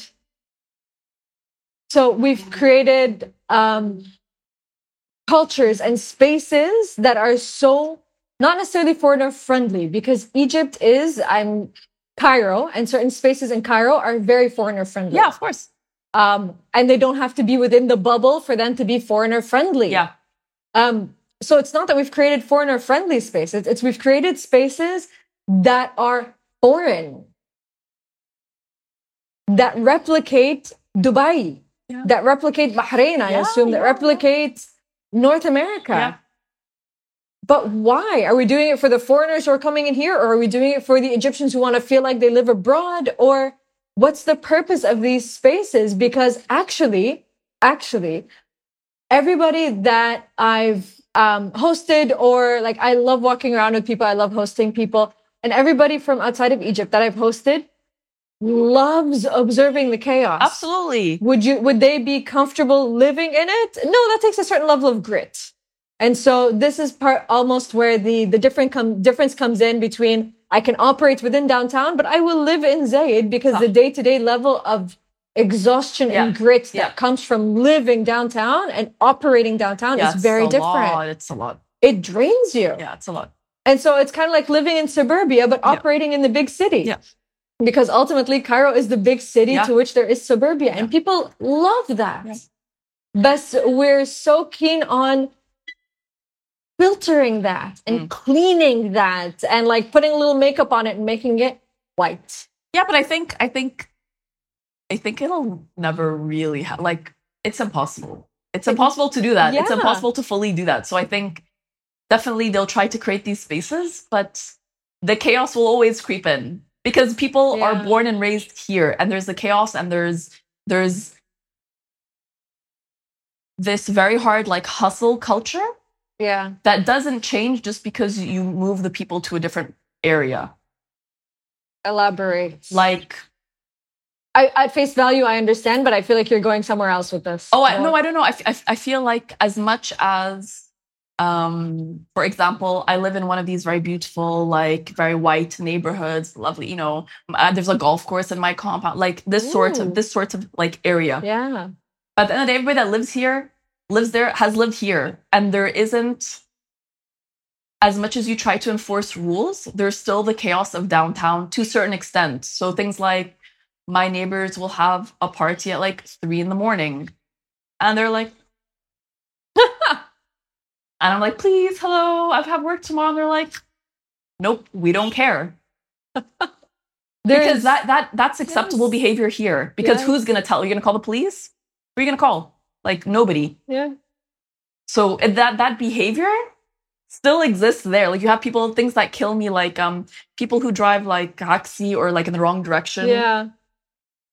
In a compound where they're supposed to be like, there are kids running around here. Like they're like, that's bad behavior in general. Maybe I'm speaking only about bad behavior because I feel like no, but it's the concept of chaos. And chaos is the opposite of structure. Yeah, there's definitely, it's accepted for you to drive in an opposite direction. Like, yeah, it's okay. People be like, hey, and he'll get a few beeps, but like, you can do it. Yeah. And I've seen the you will be the person beeping at the person trying to cross the street. And it's like, dude, you're the one going in the wrong direction. Yeah. How are you beeping at me? Like this sort of level of chaos and not having rules enforced or not respecting rules or not being aware that there are rules. Yeah. Bleeds into everything. You can't protect any space from this. It will always have a certain extent of that. It's organized chaos, which is fascinating. Here, definitely, it works. Like, the city's still functioning. Yeah. Maybe not very efficiently, but still functioning. And you're absolutely right in that this is ingrained in us. It's just how we're raised, and it's how if you've never lived in a place where these rules are enforced, then can you blame them for not following the rules? No, you can't. You really can't. This is just how it is. Yeah. Oh, okay. Bring me back to the food. Bring me back to the food. I love it. So we're not going to the restaurants. We're going to the food carts, and I love what you said about I am not ashamed of this city, and I'm not ashamed of everything that goes into the chaos of the city. Yeah. Because this is real. Because this is where this culture comes from. This is the reality. People do food tours because they want to know what Egyptian life is like. Life, not food, right? They don't want like a 5-course sit-down dinner to explore just food outside of context. This food is that we give you the context, which is the chaos and the bustling and the cars beeping and like the people right next to you having a fight and pushing each other. Like, this is the reality of what life is like in Cairo. And this street food is a reflection of how people move in these spaces. People grab quick meals on the go, how people stop and have like a cup of asid and continue their day. Like this is part of it. I don't know. Yes. It's fun. It's nice. I'm always really proud to share this sort of stuff because I think it's so interesting. I think it's really interesting. It really is. How did you end up studying this? I started my master's not really knowing I was going to focus on food. And it was more general. It was about just how to manage cultural heritage, mostly with like a tourism twist. So like how to manage protecting the sites, and also making it suitable for tourism. Like there's always like a push. Tourism just wants to make money. Heritage just wants to protect things and doesn't want anybody to enter any of the old buildings. And then we're just going to keep it the way it is, and we're going to document it and take pictures of it, and that's it. And tourism wants to come in and just consume everything. And so how do you create sort of like this ethical tourism, especially in Egypt, where all tourism is cultural tourism for the most part? Yeah. And so it's quite relevant for us. And I've always been really interested in food, and there wasn't much work done on food. And every time I say, people are like, "Oh wow, that's so like new and novel and weird," and they ask the same question, like, "Why did you choose this?" And I think maybe one of the reasons I did is because my family doesn't really care so much about food. Like we don't have strong food traditions in my family. Okay. On either side, my mom's side or my dad's side. So my mom doesn't really like to cook, and she's a vegetarian. My sister's vegetarian, and my dad's is not terribly interested in food in general. Okay. But I've always liked food. Yeah, I've always liked to eat. That's awesome. Yeah, and so I think just being able to look at it from a cultural sense, specifically in a country that has like such a long and rich history, makes it really interesting. Yeah. I felt like there was a space, so we'll do it. Nobody else has really done that much work on it. Of course, there are a few people, but they're like 5 or 6. It's a very small field in Egypt. So that's so cool. Yeah. I'm lucky. Yeah. Yeah. And I feel like you found work that was tailor-made for you. I know. I can't believe it. It's still a bit of a dream. Like I at a certain point, like a couple of years ago, I was like, okay, well, I've sort of explored everything that I can explore in this field, and I don't really think I'll find anything else. So let's just think about shifting careers and doing something else. And I was lucky enough to stumble across Bellies. Really? And yeah. And they give me that space to sort of play. Yeah. Which is really appreciated.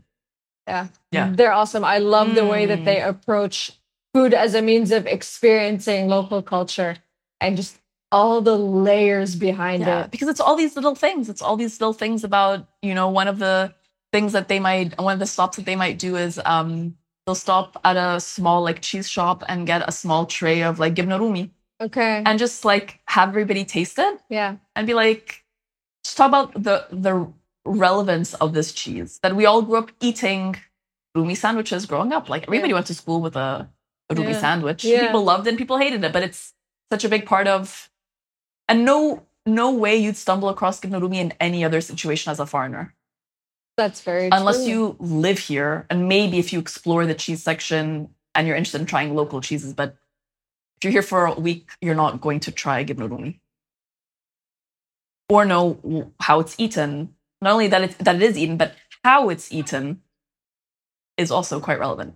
That's incredible. And gibna rumi is not something that people would be like, oh, let me introduce you to gibna rumi. It's something that we not necessarily take for granted, but take for granted. Something we're accustomed to. And people always think like, oh, why? Especially if like the guests are like, if the tourists are like European or American, like, oh, you've tried like much better cheeses. Like, why do you have to say it like that? Like, you don't have to say like. Can we talk about our self-deprecation as a culture? Absolutely. Especially toward like, for us, I think we feel quite proud of our food. Yeah. But as soon as you start bringing in foreign eyes, there's the whole conversation shifts. Yes. Yeah. Yes. I feel like that is absolutely correct. Yeah. And I don't think I've ever thought about that in the context of food. I'd love to hear your experience of this. What does it look like? Because you've seen this, you've experienced it.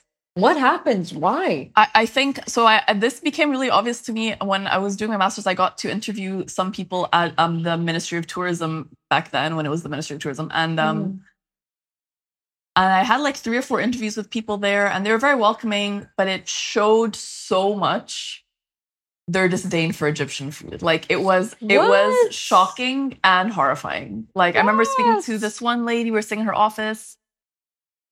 And I was asking, like, why don't we focus more on food? Like, I know we have a lot of like tangible heritage, the pyramids, buildings, like the city, you know, like, Yeah. but why not? Why isn't there so much focus on something like food, something that's more intangible? And she's like, well, like, why would we? Like, the Syrians do our food better. The Turks do our food better. Like, why would I share that? Exactly. And that was exactly my response. And Hoa, like, what are you even saying? Your job is to market Egypt. Like, what are you even saying? Like, how can you say this? Even if you feel this way inside, like, don't say it. Don't say it. Don't say it. Don't say that. There are so many filters happening inside I know. of me right It's now. just like it was like, oh my and this was like it was God. all variations of this kind. Like, why would I spend money to promote Egyptian food when I have something like the pyramids? I just spend my. I'm like, I mean, We are this does so not much negate more this. than the pyramids. Yeah, it's not. I mean, the pyramids are great. We love them. They're awesome. But this does not negate this. Like, you can spend money on both. Yes. Like, you can still like. Do you know what I mean? Yeah. Oh. Yeah. So it was a little bit disappointing.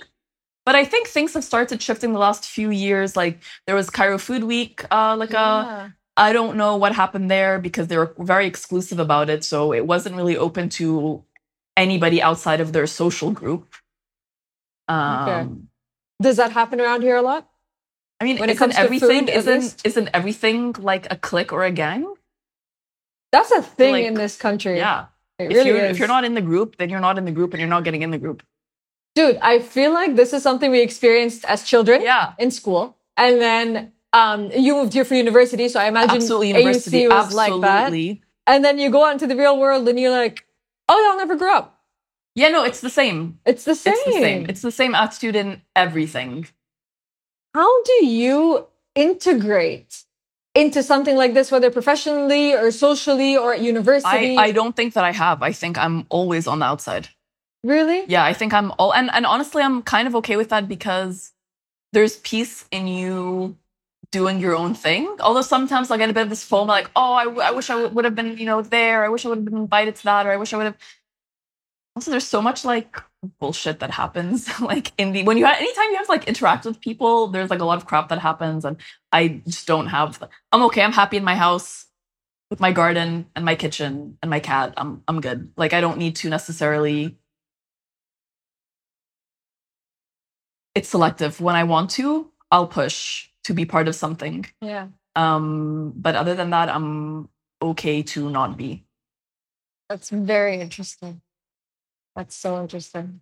Because I've been here now for almost 8 years, and there are a lot of spaces, if not most spaces, where I still feel like the outsider, regardless of what space I'm in. It does not matter.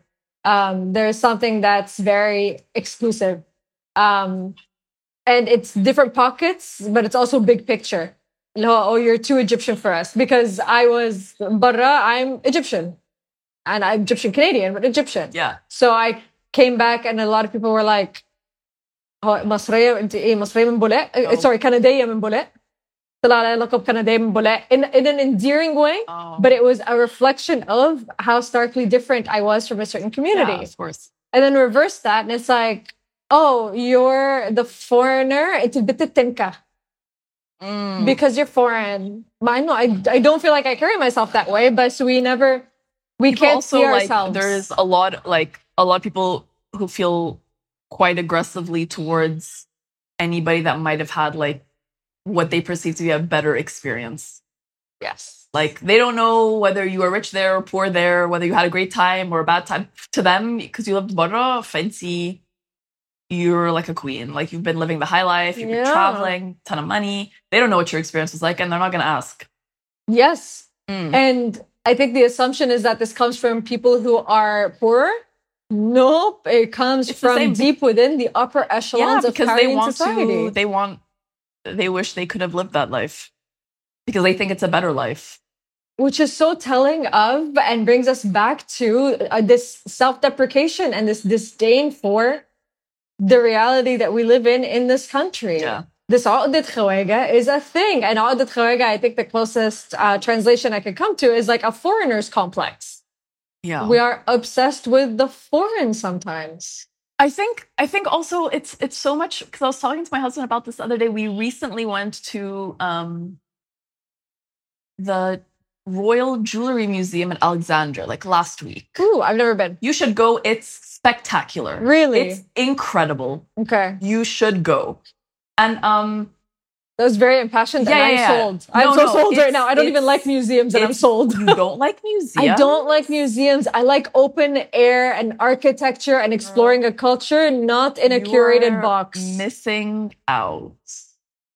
Anyway, we'll come back to why you're missing out, but that's fine. We'll circle back. Yeah. But this museum is in a palace. Do I remember much about the palace? No, but it was absolutely gorgeous.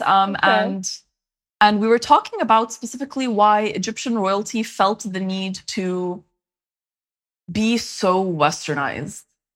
And it kind of bothers me, because I also got to go on a lovely visit to Asr al-Ubba like a few months ago, which was really interesting as well. And I was so surprised by how Western everything was. Everything's done in like this like French style, with these, like women in their like white wigs, like glass, stained glass mural, like just like a lot, like 18th century, 17th century French style everywhere. I'm like, what's the deal with this? This is you're supposed to be Egyptian royalty. Like, where's the Egyptian part? Like, I don't know. So we were having this conversation about a big conversation about how we have such a long history of being colonized, even before the French. I think geographically where we are just means that anybody who moves around this area necessarily passes through Egypt. And as a result, you have so many cultures that have come in and colonized for a period of time to be kicked out by somebody else and be colonized by them. So you have like hundreds and hundreds and hundreds of years of just a country that was ruled by different people, or at least very heavily influenced by different cultures.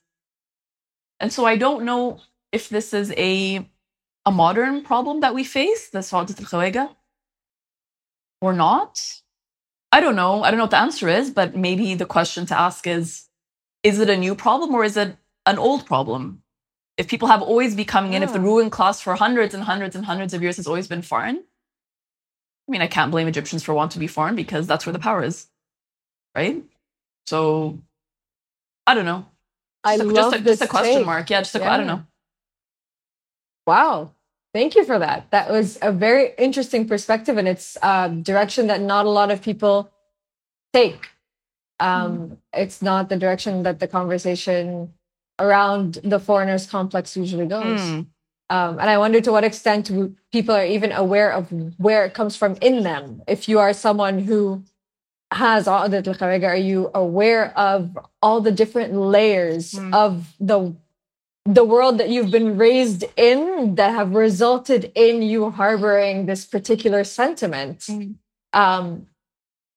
you have the knowledge to know where this came from, or to break it down? And I don't think most people do tangibly. It's so complicated. It really is. It's so complicated, because you might not necessarily hold those things valuable. Like they're not important to you, but society says they're important. They're so socially important, yes. So I mean, things just, you're affected by the community that you're in. You're affected by that. Yeah. I don't know. And this is just one manifestation of one example of a very nuanced conversation about culture around here and how we perceive it as people who weren't raised here. And it would be interesting to see the perspective of people who were raised here engage in this conversation as well. And I found that I love having conversations on this podcast, because they are so all over the place. But at the same time, there's an absolute backbone to all of them that has been very, very consistent. What is that? It's, for lack of better terms, know that you don't know. Yeah, absolutely. That all of these conversations that we're having are very particular, and they're a part of a very big, very nuanced conversation that is and isn't being had at the same time. It's being had on the small scale, and it's also being had on, the very big picture theoretical scale. But somewhere in the middle, there's a much bigger conversation to be had about the Egyptian experience and the different lenses through which people see the experience and experience the experience.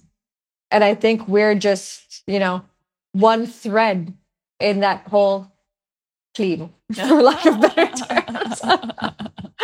Yeah. But there's so much to it. And I love that you allow space for the I don't know. Yeah. Because it's so big. Like, if you say you know, that's not a good sign. Shit. But also that does not let you off the hook for your imposter syndrome, because you can know things, but also understand that you don't know everything. Yeah. Well, I think I'm always a little bit worried to discuss things related to social class, and wealth and poverty, and because there's a lot there. Yeah. And I'm necessarily, even though I try to remove myself from my experience, I'm always necessarily speaking through my own experience. Absolutely. And so I don't want to fall into the trap of pretending like I know or can see the nuances of this topic. I can see what's in front of me, but I can't see everything. And so I say what I want, what's in my mind, but at the end of the day, take with a pinch of salt, because I still don't really, I'm not sure if that's correct or not. But is that not the human experience as a whole? Can anybody actually know everything? All that we know is from the life that we've lived and the perspectives that we have. Yeah, I want to be sensitive. That's it. I just want to be sensitive to this, because it's a sensitive topic. That's it. I completely get that. I completely get that. But I think that there's certain vulnerability in having that conversation, knowing that it's a sensitive topic and knowing the privilege that you come from in this sensitive space. Absolutely. And I think in exposing where you come from, in terms of how you think, not you as Dina, but one generally, in terms of how you think and what has brought you to think in this way, use the term hold space.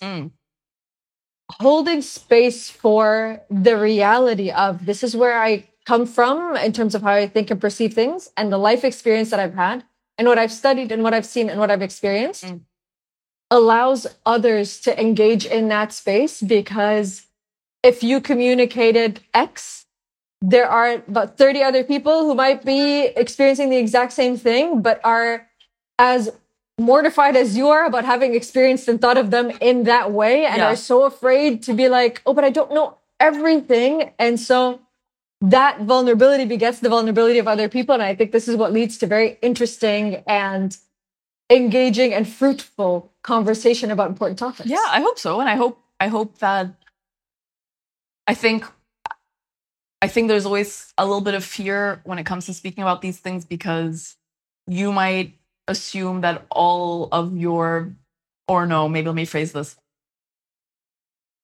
People can be very unkind. Yes. And so I don't want to put myself in a situation where I say something in a normal sit-down conversation where maybe I'll revise myself, or I'll go home and I'll think, oh, maybe I should have said that, maybe I should have said this. Yeah. It's not like an essay where I can go back and fix it. What I've said is said, and it's recorded, and that's it, right? Just trying to be a little bit aware of the words coming out while trying to express. And people, unfortunately, like to put people in boxes. Yeah.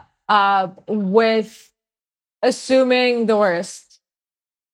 Especially if it's online, especially if it's so easy, and we're all, I'm like super guilty of that as well, where I see something slightly wrong and I'm like, ferocious comments, and I try to tone it down, but it's in all of us. It's in all of us. It is. And there's almost a dehumanizing nature to it, because we're not aware of, people haven't lived the past 30 years with Dina. Yeah. And so they don't know the intricacies and nuances of Dina's life experience. They just know this one soundbite. This is reminding me a little bit also of what you were just saying before about when somebody's staring at you and you look at them, you smile, and say Sabah al-Khair. Yeah. You've humanized yourself, where they were looking at you as an object. Yes. And you say hi and you say, hey, what's going on? They're like, oh, wait, that's an actual person. Yes. Right. So I felt like it was a bit of a... That's very interesting. You're right.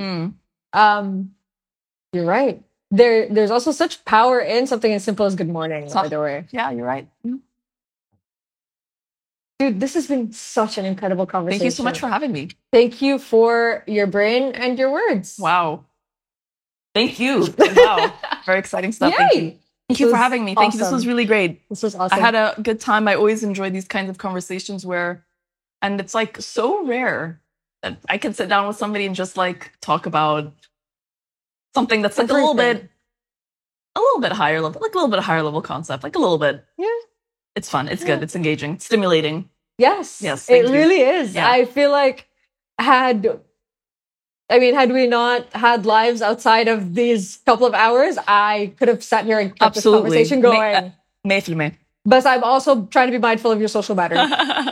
No, you're very sweet. No, I think it's also really exciting to have these conversations because like my husband like grew up abroad as well. I wanted to ask you how you met your husband. Oh, I met him at university. Okay. But we only got together like years after we both graduated. But like he was born in Switzerland and then he came back and then they moved to the US for a bit and they came back and I don't know if they moved back again or it was just one time in the US, but so they moved around a lot but his experience is also very different. Like I can't relate to a lot of the things that he really. Yeah. So it's weird. It's interesting. It really is weird. And I discovered that in doing season 1 and season 2. The difference between North America and the Gulf was huge, just in terms of experiences and who we walked out of these experiences being. And I think the biggest thing for me was that I felt a lot of shame for not being Egyptian enough. Like for years and years and years, anytime anyone would be like, oh, لا أنت مش مصرية, كنت بعيط, like on the spot. Yes. And for Ahmed, he never felt this kind of shame. His Arabic is worse than mine, but he also never felt this kind of shame of not having good Arabic. Okay. Whereas that was like a really big thing for me. Where he never felt that. Like he's like, yeah, so I didn't live here, so what? Wow. You know what I mean? So he's like totally like come to terms with this is who I am. And anytime he goes and does things like femikin, حكومية, it's like أنا تربيت برا ما أعرفش إزاي مش بعرف أكتب عربي. Okay. But just deal with it. Help me out. Help me out. And people are like so happy to help. But I would be they are happy to help. I would be mortified if I had to go somewhere and tell them I would do all the research in the world to know what I need to be able to write, and then I would practice it so that I can go and do it there. But I wouldn't go and be like, oh, I don't know how to do this. Never. Which is interesting because when you were talking about walking into spaces that are different than us, you do the like, hi, I'm not from around here. What's the difference between the two? No, I don't know. I don't do it there. No, I don't know. No. Lots of shame. Really? Yeah, lots of shame about that. But you don't experience that shame walking down the street in certain spaces. It's just in... like government spaces. Government spaces, purely. Yeah. Wow. That's absolutely fascinating. Yeah, I don't know. But it's an interesting thing. Like it's an interesting thing because there are so many different experiences that I don't relate to when it comes to Ahmed's like life growing up barra. It's very weird. His experience is totally different. I don't know. It's weird. I don't know. Wow. Okay, we're gonna have to talk to Ahmed. Yeah, I think you should. I think it would be very interesting. We have to talk to Ahmed. Okay, that's fascinating. And that's it for today. Thanks for tuning in to this episode of The Foreign Local. Episodes drop every Tuesday, so make sure you subscribe wherever you get your podcasts and follow us on Instagram @The Foreign Local.